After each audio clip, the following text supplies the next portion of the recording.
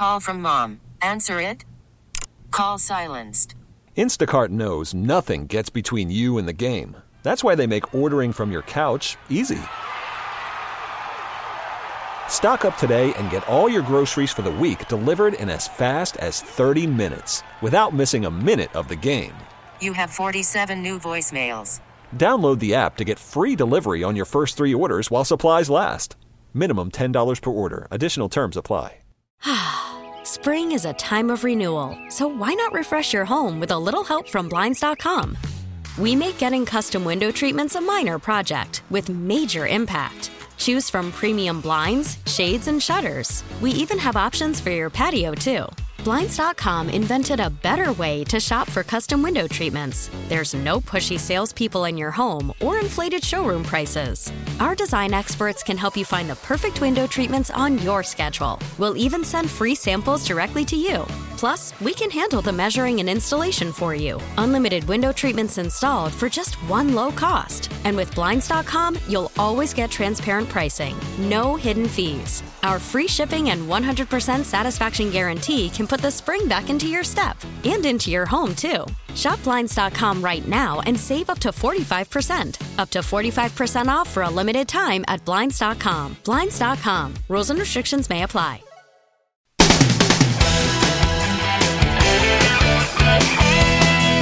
Mike's on. He's ready to go. On the Fan. New York Sports Radio. Mike's on. Mike's on. All right, we're back on this Sunday morning, hour 2. We're coming to you live from the Rocket Mortgage by Quicken Loan Studios or somewhere near there. These are challenging times, and Rocket Mortgage is prepared to help. If you need mortgage assistance, a lot of you do, contact their team 24/7 at rocketmortgage.com. From their home to yours, the team at Rocket Mortgage is with you. On this Sunday morning, the draft now in the books. NFL did and their surrounding technical people, all their people did a very good job with this draft. Not easy to do, and did a very good job. They should be commended by it. It went off very smoothly. We welcome in Scott Pioli, as always, the decorated executive who won multiple championships with the Pats. He joins us now. What's up, Scott? How are you? I'm doing well, Mike. Thanks. How are you doing? Good, thank you. I was talking about at the top of the draft. Part of it is you got these guys who, and I understand that's their business. They're in the draft business. That's 365 days a year. And their premise is we're going to grade a draft. And their draft grade is based on this guy took the 166th ranked player on my board in the 38th slot, so how dare he? And, you guys might have 4,000 different reasons for why you took a player in that have nothing to do with the numerics of it.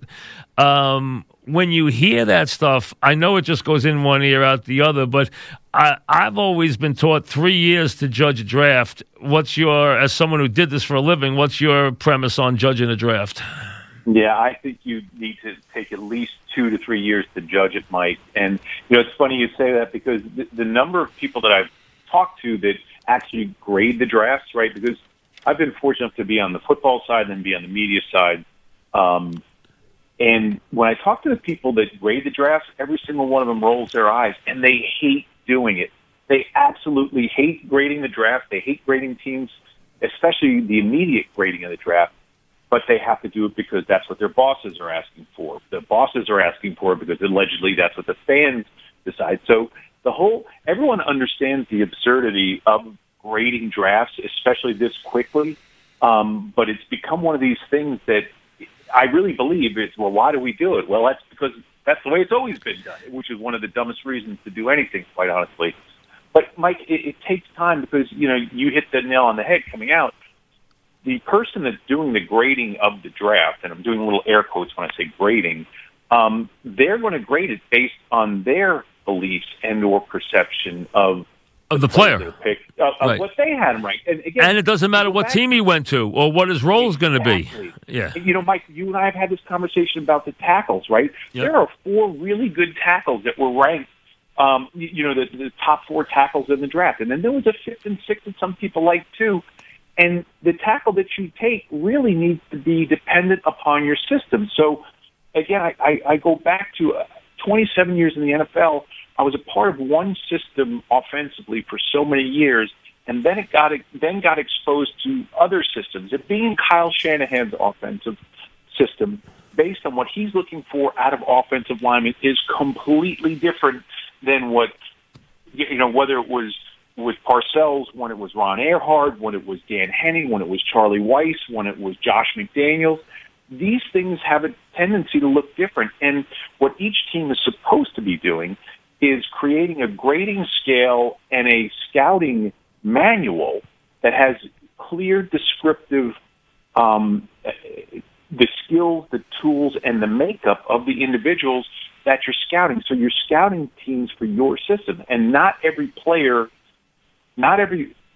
fits every system, and not every system fits players. That's why, one of the things that we got, that Bill and I made a point of when we went to New England, was we understood clearly that if a player didn't make it in another team's system, that didn't mean that they couldn't be gold for us.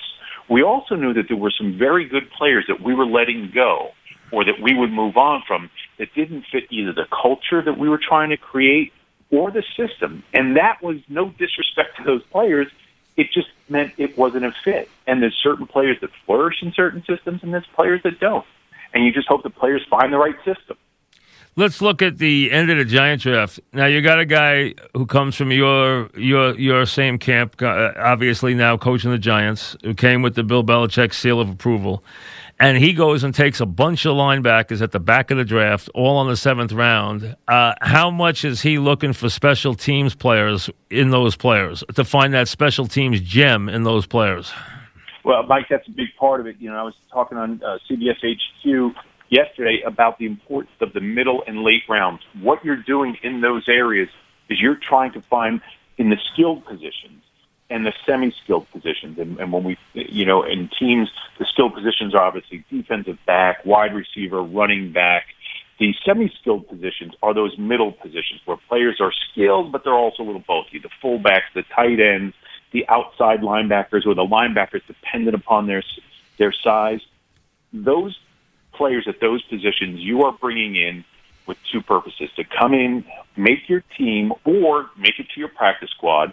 And while they're developing to become positional players, you hope that they will. Some don't. But during that time, they're becoming key and core special teams players. It's like when we drafted, I go back to drafting Matthew Slater, right? We drafted Matthew Slater in the 5th round. Here's a guy who had 25 tackles on special teams his senior year in UCLA. He was a 2-time Pac-12 Special Teams Player of the Year. We also knew that he was very limited as a receiver. We were taking him hoping that he would develop into a receiver because he had kick return ability. He did have straight line speed. We thought maybe we could develop him into a wide receiver. But here's a guy who's now got 13 years, I think, in the NFL. And he's one of the great. He's one of the 5 or 6 great special teams players of all time. He ranks with Renee Thompson and Steve Tasker and with the greatest players ever at playing special teams. And that's, you hope he's going to be good. You don't ever think he's going to be that good, right? If any one of us, says now that we knew that that's what Matthew Slater was going to be, it's like Brady. You're not telling the truth. But I go back to some of the other players. So at the semi-skilled and skilled positions, you're looking for players to contribute as core special teams players, or make it to your practice squad and eventually become developmental players. When it comes to linemen, those are players, the offense and defense.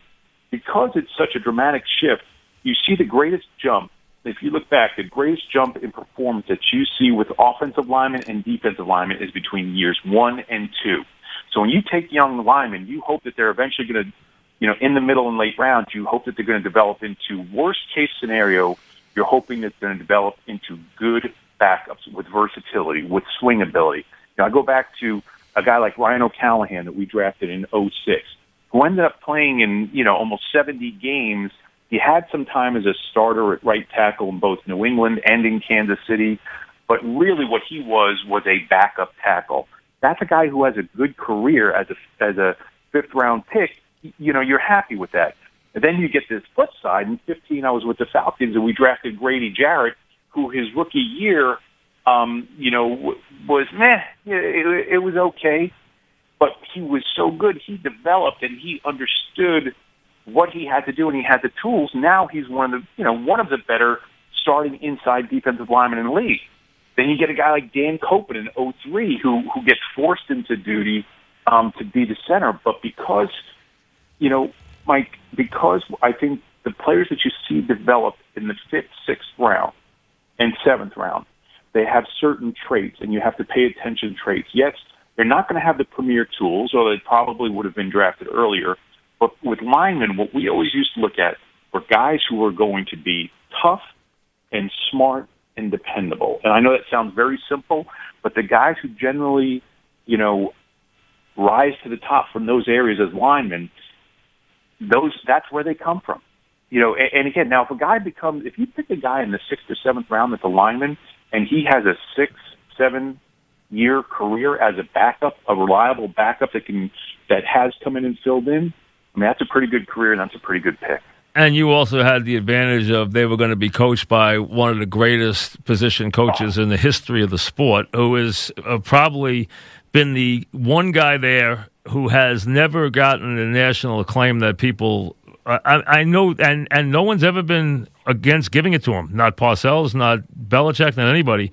But Dante Scarnecchia is one of the great coaches of all time. I mean, could have been anything that he wanted to be. And you know how great you work with him. You know how good a coach he is. Because he's such a detail guy, and he knows how to communicate.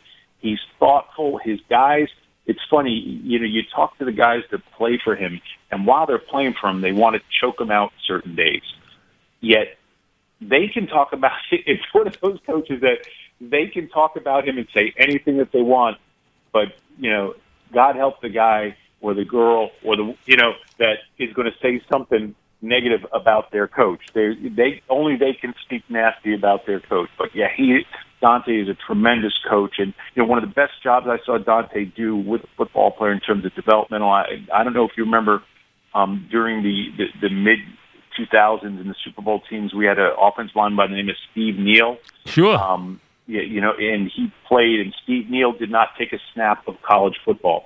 He was a California kid, played high school football, but was a wrestler, became an NCAA champion wrestler, a world champion wrestler.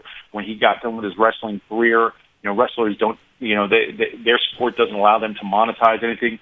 We decided to try him out. The agent, we knew pretty well, and he talked me into trying him out. We tried him out.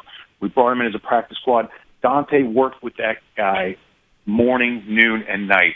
But he was a player who, again, you've heard me talk about how much I love, players with wrestling background. He had leverage. He had rare toughness. Most wrestlers have this rare focus and toughness.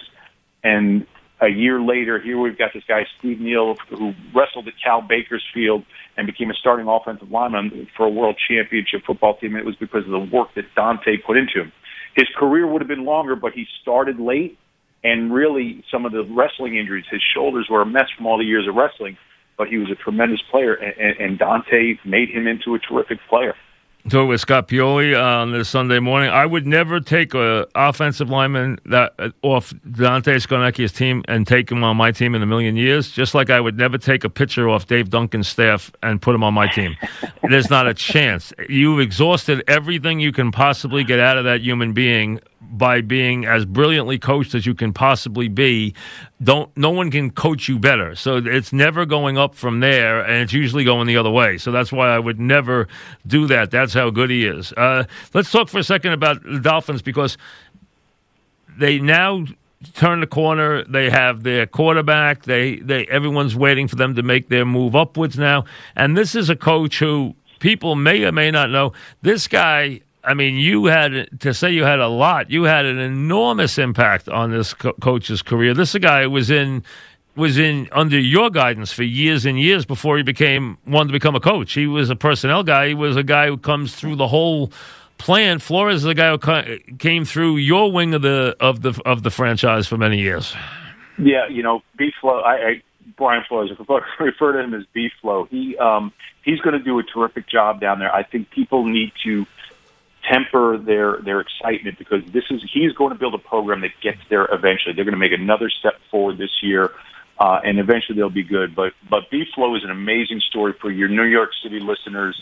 Mike, he's a guy from the Brownsville section of Brooklyn. He is straight up Brooklyn, from an amazing family. Unfortunately, his mother passed last year, but one of the most incredible, strong, smart, tough people I've ever met. And she raised, she and Brian's dad raised 4 good young men. And B-Flow ended up being smart enough and athletic enough to go to Poly Prep. And after Poly Prep, he went to Boston College, scholarship there, and he was one of those guys who was kind of between it. He was a little not fast enough to be a great safety, not big enough to be a linebacker, an inside linebacker full-time, so he got a lot of playing time. He was a good special teams player and a good linebacker. And I'll never forget, one of the people that I relied on, there's certain people that you meet in the industry that you rely on for opinions. And Tom O'Brien, who was the head coach up there at Boston College, very good friend of mine, very good man. Friend of Bill's. Yep. Yeah, and he worked with Bill's dad at the Naval Academy, but I got to know OB really well, and he was one of my go-to guys. So, I was raised, I was one of the original slappies in Cleveland, and there was this makeup or design of people that you look for in those roles that were hardworking and truly loved the game of football. Well, OB told me about this guy. I told him I was looking for a certain kind of guy, and he says, well, I've got this guy, and his name's Brian Flores, and B-Flow graduated in May of 2004 from Boston College. I hired him 2 weeks later. He came in, interview, blew me away. Just in terms of the person that he was smart, tough, disciplined. I could tell he was hardworking. He had been through it, and he had a great intensity about him, yet he also had a peacefulness about him. And I know that sounds a little crazy, Mike, but he knew when to let his frustration out, and he also knew when to be thoughtful. And he came in, and without a doubt, I was very fortunate to have him with him alongside of me for 5 years in personnel. And then when I left to go to Kansas City, the family rule. It's just like when, it's part of the whole family, whether you're with Parcells or Belichick or you only, you have to ask permission to take people with you. And B-Flow wanted to go into coaching at that point after 5 years in personnel. And there was no way that I was going to tell whatever head coach I was going to hire that, oh, by the way, you have to hire this coach. I believe coaches should hire all their assistants. So B-Flow ended up staying behind. Bill put him in coaching, and the rest is history. But he is one of the people that I've met in my football journey that I love and respect. He is truly like family. Are you surprised he's a coach and not a general manager? No, I'm not, because he needs an outlet, right? He has a personality where he needs an outlet, and he's a teacher. And there's a lot of general managers. I consider myself being general manager, assistant general manager, whatever I was, but also a teacher. He was more passionate about wanting to coach because of what he felt he would get and be able to give to coaching, and it's truly, it's truly the spot for him. But here's what I'll say: people think that all coaches, because they know the game, and that they can also do the personnel work. And a lot of personnel people think that they know what coaches should be doing. And I don't always subscribe to that, but I will say that there are certain coaches that are better personnel people than most. Brian Flores, because of his background, and again, the fact that he was a scrappy player, and because he always had to spend time watching film to be the best player that he was, his time and his 5 years in personnel, he not only understands how to evaluate players, but he understands the process that you have to go to. He respects the process of scouting, which is not just, oh, that's a good player. Look at one tape, you've got to figure it out. He's humble enough to know that there's an entire process of vetting, which I really think is going to make him successful, because he'll be able to do both, but also be smart enough to know that he'll let the personnel people do the work that he necessarily might have some limitations in. Will he be a delegator as a coach, or will he be a guy who has his hand in everything? He will have his hand around everything, and he will delegate.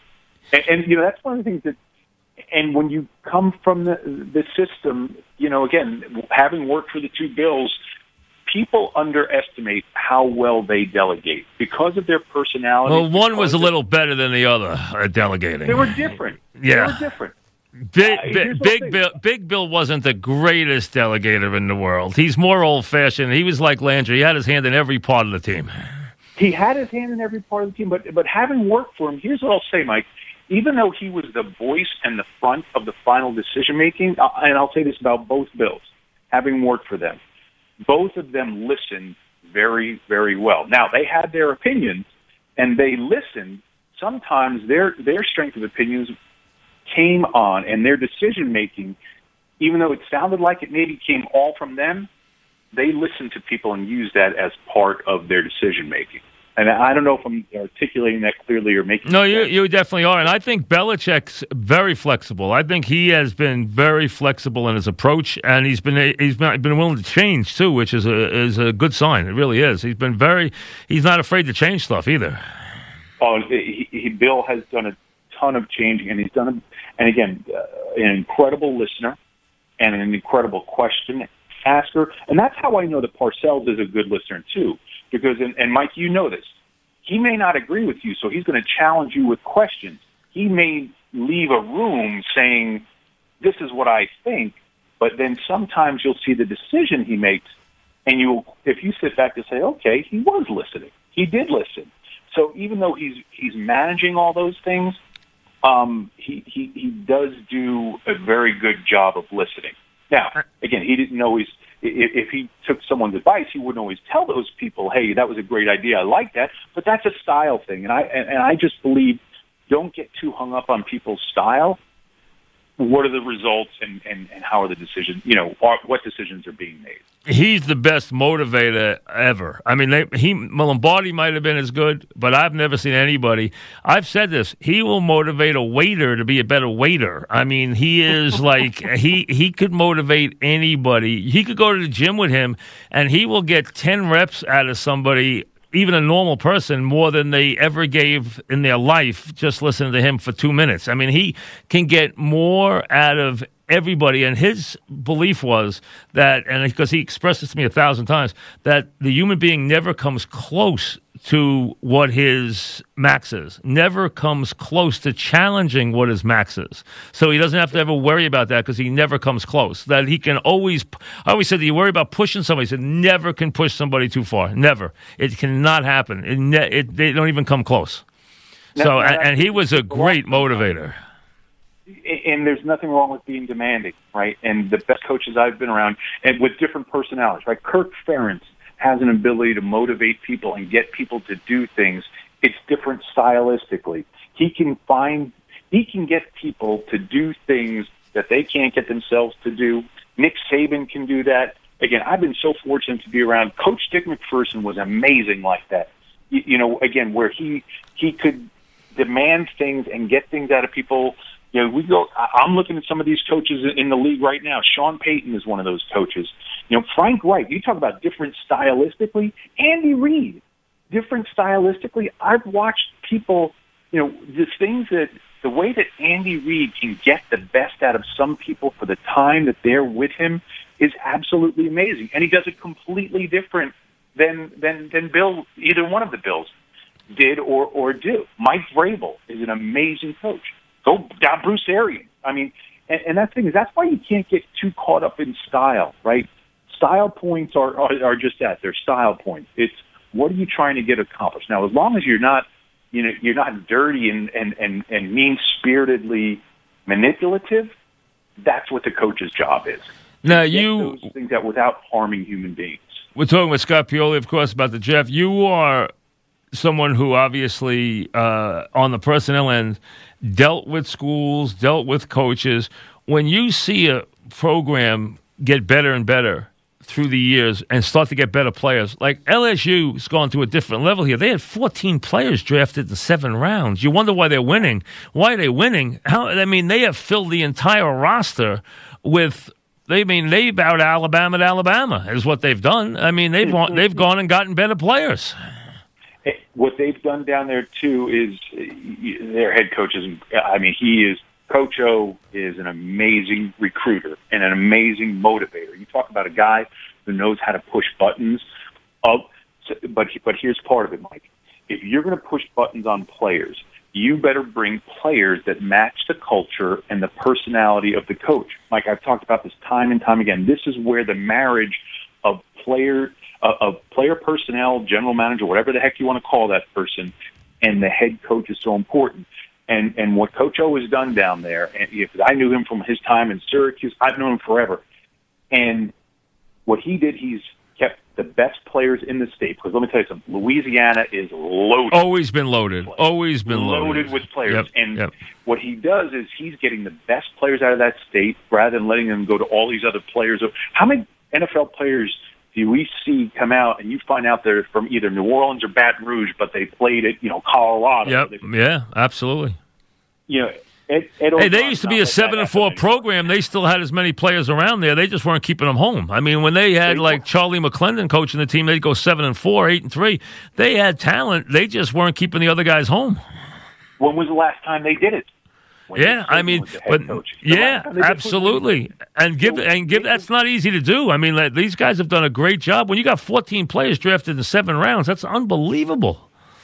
And the other thing that Ed does, or Coach O does, is, and because I've been down there, I was there when he was an assistant. I would go down every year. That was one of those schools I would always hit because there was always talent. The other thing that he's done a great job is to harness some of the personalities, right? Because LSU has had this reputation of in the past. Okay, a lot of great players, but what happened? Can they always control themselves? Right, shaky kids, yeah. Hey, I go back to those Patriots teams again. People forget Jarvis Green, right? 4th-round pick. He was a terrific player. I mean, we won a lot of games because of his ability in sub. Kevin Falk, Eric Alexander, who was, again, another one of those mid-late round special teams guys. They have produced player after player after player. But Ed Orgeron is doing a great job of keeping those the best players in state, getting select players from out of state, making sure that program is attractive, and then again he's harnessing those with issues, problems. He's helping develop some of those people and trying to make most of them better people as well. All right, one more before I let you go today. We're talking with Scott Pioli. Judge, do you see Judge's fingerprints on this giant draft? I don't know yet. I don't know yet because I don't understand or know. The truth is some of their later round players. But my guess is, and we talked about this a little bit, Mike, the other day, their first round pick, to me, again, it's what flavor of ice cream do you like out of the 4 top tackles? And to me, I'm thinking and hoping and guessing that Dave Gettleman made that decision because of the relationship that's now started with Joe Judge and with Jason Garrett because of the offense that they're running. So to me, I think the fingerprint's going to be on there because I can't imagine that they wouldn't be working collaboratively. I mean, Dave brought in Joe Judge. He's a part of hiring. He knows that Joe has to be successful. And Dave, I can't imagine that Dave wouldn't be drafting with the collaboration of the head coach. And I tell you, I give the Ravens credit, and they're known to be a good drafting team. I'll tell you why. They get a guy, they weren't looking for a running back. Dobbins is available when they're picking 55th, and they say, we cannot let this guy go any farther down the board. I mean, let's be honest. The guy should have been picked 20 picks ago. For whatever reason, he keeps slipping down the board, and they said, we weren't even looking for a running back. We can't pass on the kid. I mean, that's smart drafting. That to me is why they're good. I mean, they took a tid because they said, hey, the guy's too good to go any farther down the board. You know what that is, Mike? That's great drafting combined with a little bit of Forrest Gump luck right there, right? Yeah, that he's available. They said, we never thought the guy would even be near us.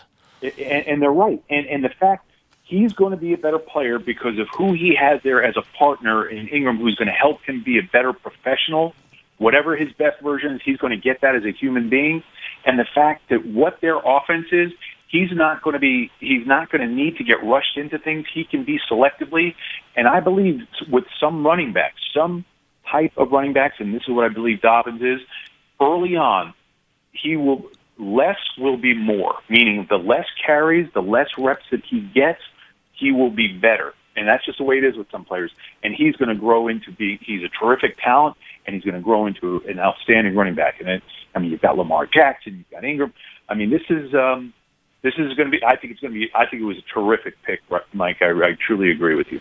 Thanks very much. We'll talk to you again, Scott. Thanks very much for all your help on the draft, Scott Pioli. Back after this. Thank you. We really need new phones. T-Mobile will cover the cost of 4 amazing new iPhone 15s, and each line is only $25 a month. New iPhone 15s? It's better over here. Only at T-Mobile, get 4 iPhone 15s on us and 4 lines for $25 per line per month with eligible trade-in when you switch. Minimum of 4 lines for $25 per line per month with autopay discount using debit or bank account. $5 more per line without autopay, plus taxes and fees. Phone fee at 24 monthly bill credits for well-qualified customers. Contact us before canceling account to continue bill credits or credit stop and balance on required finance agreement due. $35 per line connection charge applies. See T-Mobile.com.